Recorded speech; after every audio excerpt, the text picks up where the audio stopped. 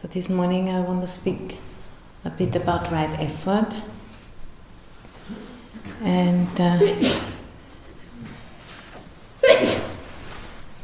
so the last few days we spoke about the second training, which it was about ethics.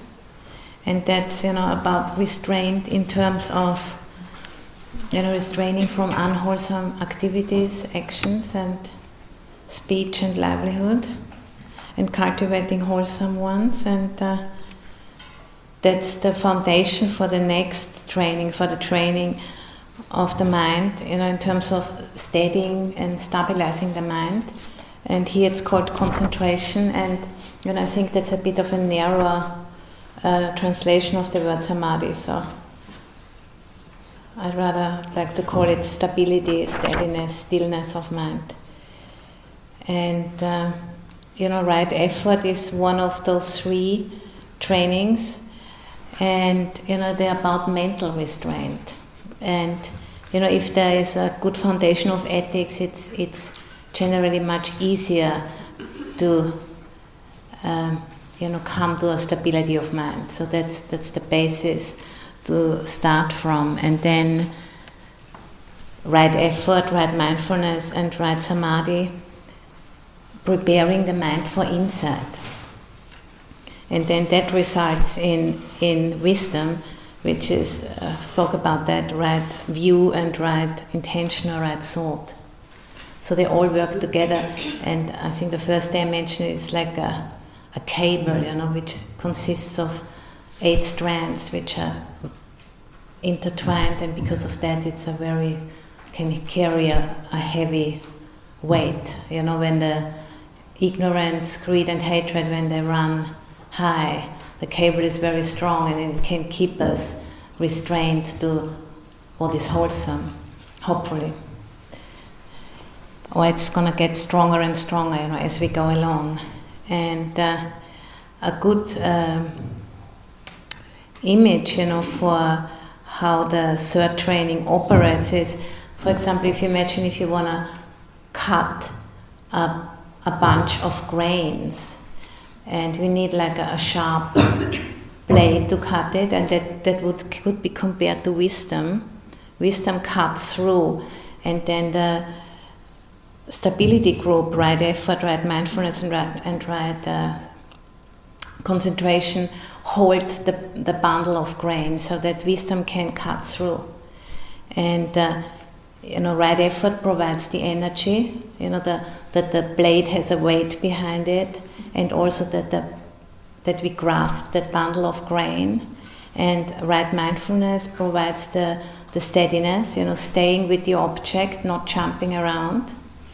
And the concentration focuses and unifies, hold it together. And then wisdom cuts through, and then we can reap, the fruit, and we can make bread from that grain. And and that's how wisdom becomes integrated. We digest it, and it becomes part of our being, a knowing, which is also a seeing. Which means, when we go through life, we don't have to think about what did the Buddha say about this, what did I hear about that, but it's part of the seeing. When I was giving this example about, the beautiful glass we are drinking from, and we are enjoying the beauty of it, and the splendor, of something really beautiful, which really uplifts the heart, but in the same time, we also know one day it's going to break. And this is a knowing, which is also a seeing, where this is panya, this is what wisdom is all about. It's not a knowledge, in intellectual knowledge, but it has been digested and brought down into the heart. And, that wisdom then informs again, the ethics training, and then the ethics training gets even, provides an even stabler foundation for the mind to become stable and steady. And then, wisdom cuts even deeper, and it's a ever increasing depth of insight, which becomes more and more stable. And that's, what the Noble Eightfold Path is all about. And it's not a kind of going up, up, up, it's more like going down, down, down, into the depths of reality. And it's a very humbling process, because it lets us see the myriad layers of ignorance, which we project onto reality. And then, from this wrong seeing, we act out in ways, which currently, are reflected back to us in terms of climate change in particular. And I think you would all probably agree we have entered uncharted territory, because it's getting more and more uncertain, how we're going to, as a global community, tackle that issue, and if we'd be able to do it. And in the light of this, it's kind of even more mind-boggling, and to speak about right effort. What is right effort really here? In a situation like that, where there's so much uncertainty, so much unclarity, we have already made a lot of mistakes. We have lost a certain trust in our ability actually to tackle this. And how to work with this. And I brought a quote today from the only message we have heard, Ajahn Chah has ever been written to Ajahn Sumedho. And because Ajahn Chah wasn't a great letter writer, so he had one of the monks writing a short message to Ajahn Sumedho when he became abbot of the monasteries in England, and Ajahn Chah knew from his own experience that's going to be a very messy affair, to set up monasteries and to be the abbot, because the abbot is usually the garbage bin of the monastery, where everybody comes and throws everything in, and the abbot just needs to make space, if he or she can. And I think he wanted to encourage Ajahn Sumedho, and he wrote this: whenever you have feelings of love and hate for anything whatsoever, these will be your aids and partners in building paramita. And the paramita are the transcendent qualities, which the Buddha has been cultivating over many, many lifetimes. And in a Pali canon, that's 10 qualities. The two most important ones are patience and equanimity. And there are others like generosity and wisdom, truthfulness. But, patience and equanimity are the most important ones. They encapsulate all the other ones, actually. So whenever you have feelings of love and hate for anything whatsoever, these will be your aids and partners in building paramita. The Buddha Dhamma is not to be found in moving forward, nor in moving backwards, nor in standing still. This Sumedho is your place of non-abiding. And non-abiding is a sophisticated scriptural way of saying, keep an open mind. Don't preempt what's going to happen next because of fear or because of desire. Keep an open mind, and that's what right effort is all about. It's not necessarily about making something happen, forcing something to happen in the mind or externally, but it's about keeping steady with what is presenting itself, and then from that empty steadiness, right action will flow.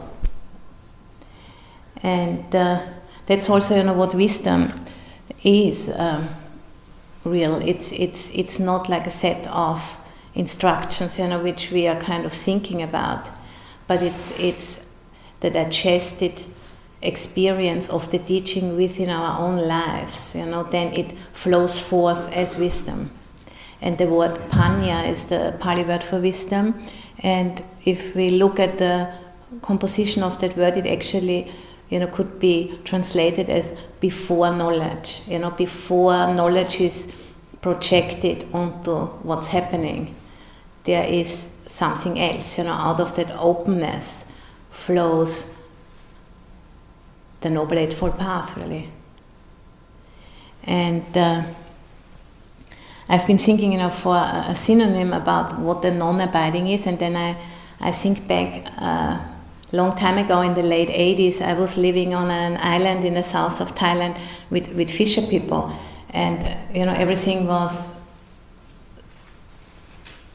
around boats. Without a boat you couldn't be on those islands. So people from very early age, they learned to kind of jump on boats and walk around on boats, and they had a tremendous stability in the midst of the waves, and then when sometimes the tourists came and they just, when they step on the boat, they all just bang, bang, bang. And that's that kind of effort which is needed, to have that flexibility. It's not like a square kind of an effort, I'm just going to do this, whatever happens. It's not a stubbornness, but it's a flexibility, which can go with the roll with the bunches. I think is how it's said in English, that kind of an effort, and it doesn't have like a preconceived notion what the next step needs to be, but it kind of, there's an improvisation in there, because it's an openness to take in the situation and to adjust as we go along, But within the template of the Noble Eightfold Path, and in particular, if the going gets really tough, then it's particularly important to always reflect on the ethics, because that really keeps us going into the right direction. So, it's not about forcing the wholesome to happen, but it's much more about removing the obstructions. And then the wholesome will come forth, It's like, I'm sure you know those photos, where people try to force a smile, and immediately that wasn't real, a smile, Or, some people who have like facelifts, you can see, or certain things done to their face, and it's just like, it's not a real face anymore, it's like frozen face. And that's if we try to force something to happen, it's not gonna be real, it's not gonna be alive, but it's a semblance of it, and that's not good enough, because it's not really responding to what is needed. So it's much more about removing and letting go right effort than about gaining something or making something happen.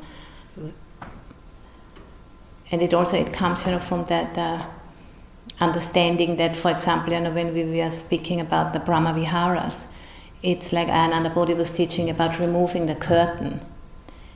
They're already there, they are facets of awareness, those Brahma Viharas, and if obstacles are removed, at least temporarily, in the meditation by stilling the mind, then the Brahma Vihara is shining forth, like a light.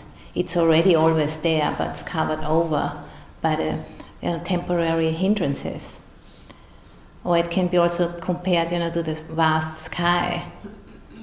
And then when a cloud moves through, and temporarily, it covers over the sun. But then when the cloud moves further away, the sun comes out again. And sometimes the sun doesn't come out for a long time. And when we had Aloka Vihara in the outer sunset, the sun wouldn't come out for 2-3 months in the summer. And sometimes I thought maybe there's no sun underneath all of this fog, but there was one afterwards, always, until now.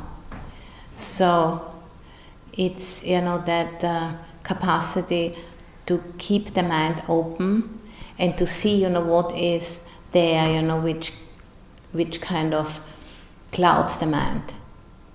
And then work with those hindrances. And out there in the foyer we have a chart of the 5 hindrances, if you haven't heard about them or have forgotten the list. And and right effort is geared towards preventing unwholesome states from arising, and supporting wholesome states. And there is a list in the scriptures, and they are called the 4 great endeavors. And the first one is preventing the arising of unwholesome states not yet arisen. So, for example, it speaks about the latent tendencies, which are in our mind, those grooves we have been cultivating over lifetimes, probably, and preventing them from arising by kind of, paying attention to our habitual unwholesome mind states and working with them. Then the second great endeavor is abandoning and removing the unwholesome states that have already arisen. So that would be the hindrances, which are out there in the foyer. And there's on the wall in the foyer. Yeah. Be excellent, yeah. And in the suttas, the Buddha speaks about 5 different techniques, how we can abandon those unwholesome states which have arisen, and I just shortly mentioned them. So the hindrances, each hindrance has an antidote, like ill will, antidote would be metta.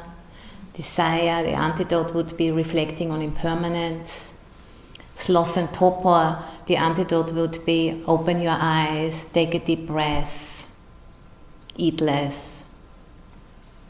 And sometimes the real thing is to get good sleep, if you're really tired. Then the third one is restlessness and worry. And the antidote would be, take a really simple meditation object like mindfulness of breathing. And the fifth one is doubt. And then, that would be go to ask somebody who might help you to clarify that matter, or read something up, or Google it. So that's the first of the 5 techniques. Then the second one is called Hiri Ottappa, and they are called the 2 guardians of the world. And one is self-respect, Hiri, and Ottappa is respect for the wise. So, for example, before we are doing something, to reflect, is that really something I want to be known for doing?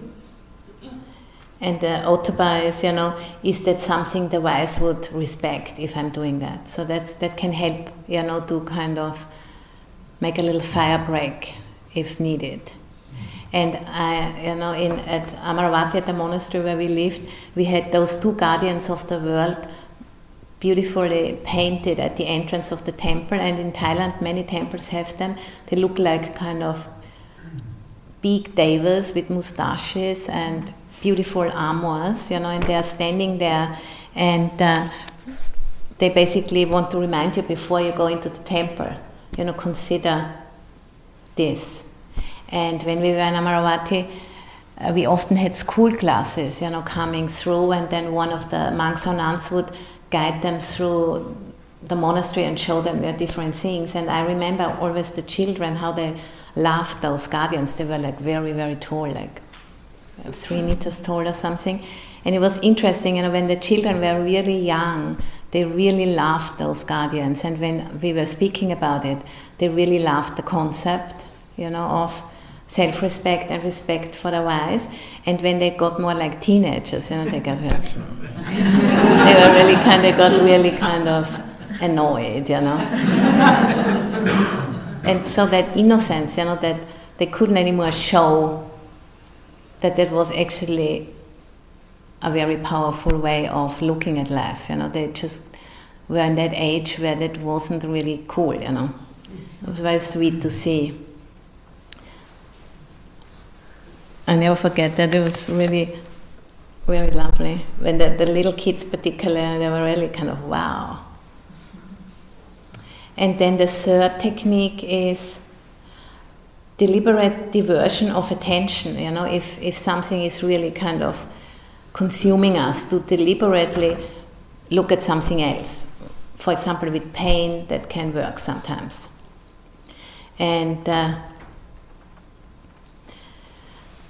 I've read or heard in one of the talks of Joseph Goldstein, he was speaking about what was called the marshmallow experiment, where they made a test, with little children, and having them come into a room and then sitting in front of a plate with treats, and saying to them they can have one of those treats, but if they can wait, until the leader of the experiment, he's just going to go out and come back in a few minutes.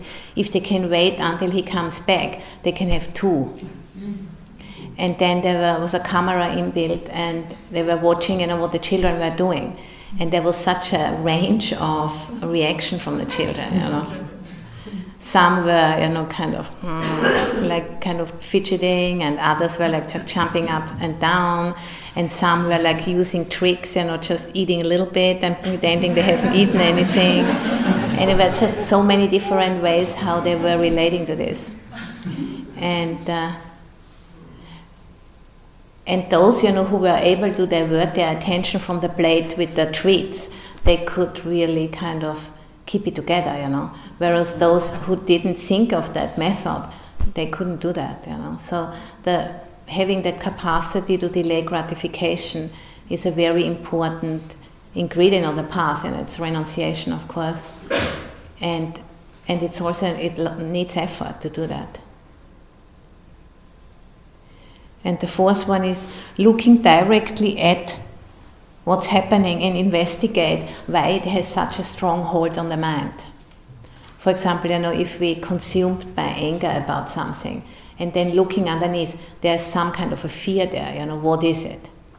And then rather than, kind of thinking and scheming about what's going on here with the anger, going underneath and being with the emotion,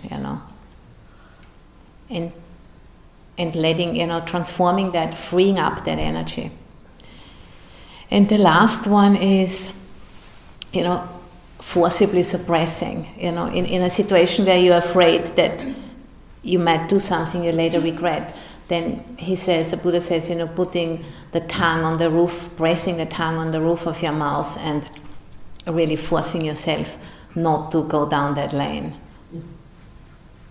So they can be like the last resort if everything doesn't work.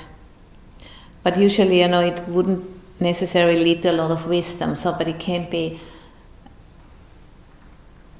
a solution if nothing else works in the moment. So this was the techniques for abandoning unwholesome states that have already arisen. And then the next group is arousing wholesome states which have not yet arisen. And that's what we are trying to do here, in the meditation.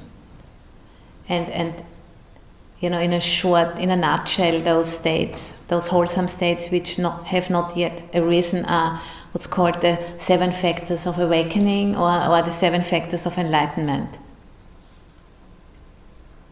Mindfulness, investigation of dhammas, energy, joy, tranquility, stability of mind, and equanimity, those 7. In one way we can say that's what we are doing in the meditation is we are training those 7 factors of enlightenment, and they are the path to awakening, and they also constitute awakening. So, to just give a little example, if you sit down and you kind of bring up mindfulness, you look at your experience, and then you see the Dhamma, in your own experience. For example, you notice impermanence, and that seeing, arouses energy, interest. And then, then you see the Dhamma within your own experience, and that brings a measure of joy, it's really working. And then having a measure of joy, gives the mind the possibility to relax and it becomes still, and then it focuses, and a focused mind, has a measure of equanimity and unshakability, and then that, brings more mindfulness, and then there's a deeper seeing, and then more energy gets activated, and so on and so forth. Again, it's like working together, it's a process. And those 7 factors of awakening, this is what needs to be cultivated, and that's the summum bonum of the wholesome factors. And the last one is maintaining and strengthening wholesome states already arisen. So for example, to remember every day, there's actually many times when the mind is actually having in a wholesome way. Because as Ananda Bodhi was saying yesterday, we have a tendency to always look at the negative, This is our evolutionary heritage. And it has, been very important when we were, in the jungle, and there were like all kinds of things waiting around the corner. But nowadays, to live in that way is not really helpful. So we have to make an effort, to notice when there are wholesome states in the mind. For example, one or several of those 7 factors of enlightenment, to just notice it. Because if you notice it, welcome it, strengthen it, cultivate it, it's going to become more, Noticing the wholesome. And there will be it will re-arise a little bit easier the next time. So this is those 4 great endeavors: preventing the arising of unwholesome states not yet arisen, removing the unwholesome states that have arisen, arousing wholesome states not yet arisen, and maintaining and strengthening wholesome states already arisen. Those 4 great endeavors. And it's, it's like an art. At different times we have to apply different skillful means. And as I said before, like if you're jumping on a boat, on a narrow boat, and then you have to kind of find your way forward. Nobody can tell you exactly how to do it. You have to feel it out, And that's the same with the practice. We can give you the tools, we can give you the lists, but then you have to know which one is the right one, and we learn by making mistakes, and that's fine, that's part of the practice.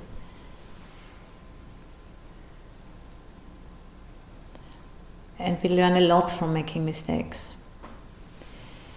And, in this time of rampant climate change, where it looks like we have made a lot of mistakes actually, we can still learn from those mistakes, no matter what the result will be. And I think that's really very important in the practice, because we don't know, in the practice you don't know when you realize full enlightenment, but you still practice. And the same, with the current situation. We don't know if we'll be able to solve it in the way we think right now it needs to be solved, but that's actually the same mind who produced the problem in the first place, so I wouldn't trust that too much, really. But it's much better to kind of take whatever is arising, whatever is happening, taking it onto the path, using it, for removing obstructions in the mind, keeping an open mind, and then responding from that open mind as full as we can, and the rest is not up to you or up to me. Because, evolution isn't like under the control of anybody. But we certainly, can do our bit. And the best way we can do our bit is if we remove the ignorance, from the mind, so we can really see what's helpful. And I'm not thinking, that this is an easy thing to do, but I think we have a lot of good instructions and a very good template with the Noble Eightfold Path, so we can try. And as we go along, we learn from our mistakes, and that's what a human life is all about. The Buddha has countless lifetimes as a bodhisattva, breaking all of the precepts, doing all kinds of things, but always trying, to speak the truth, to act upon truth as much as possible in the moment. And then it's gonna go towards greater wisdom and compassion, and that's all we can do, really. And I like to end with a poem by our friend Matty, again, from the book of the Bhikkhuni poems. And this time it is Bhadra who is speaking. And Bhadra means lucky. You always considered yourself lucky because things seemed to work out the way you wanted. Now luck has a different meaning. Lucky to be walking a path that finds peace in the arising and passing away of each present moment, regardless of how things work out or don't. Lucky to be walking a path that finds peace in the arising and passing away of each present moment, regardless of how things work out or don't.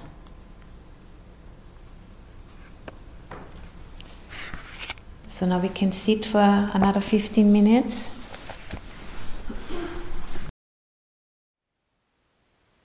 Thank you for listening. To learn how you can support the teachers and Dharma Seed, please visit dharmaseed.org/donate.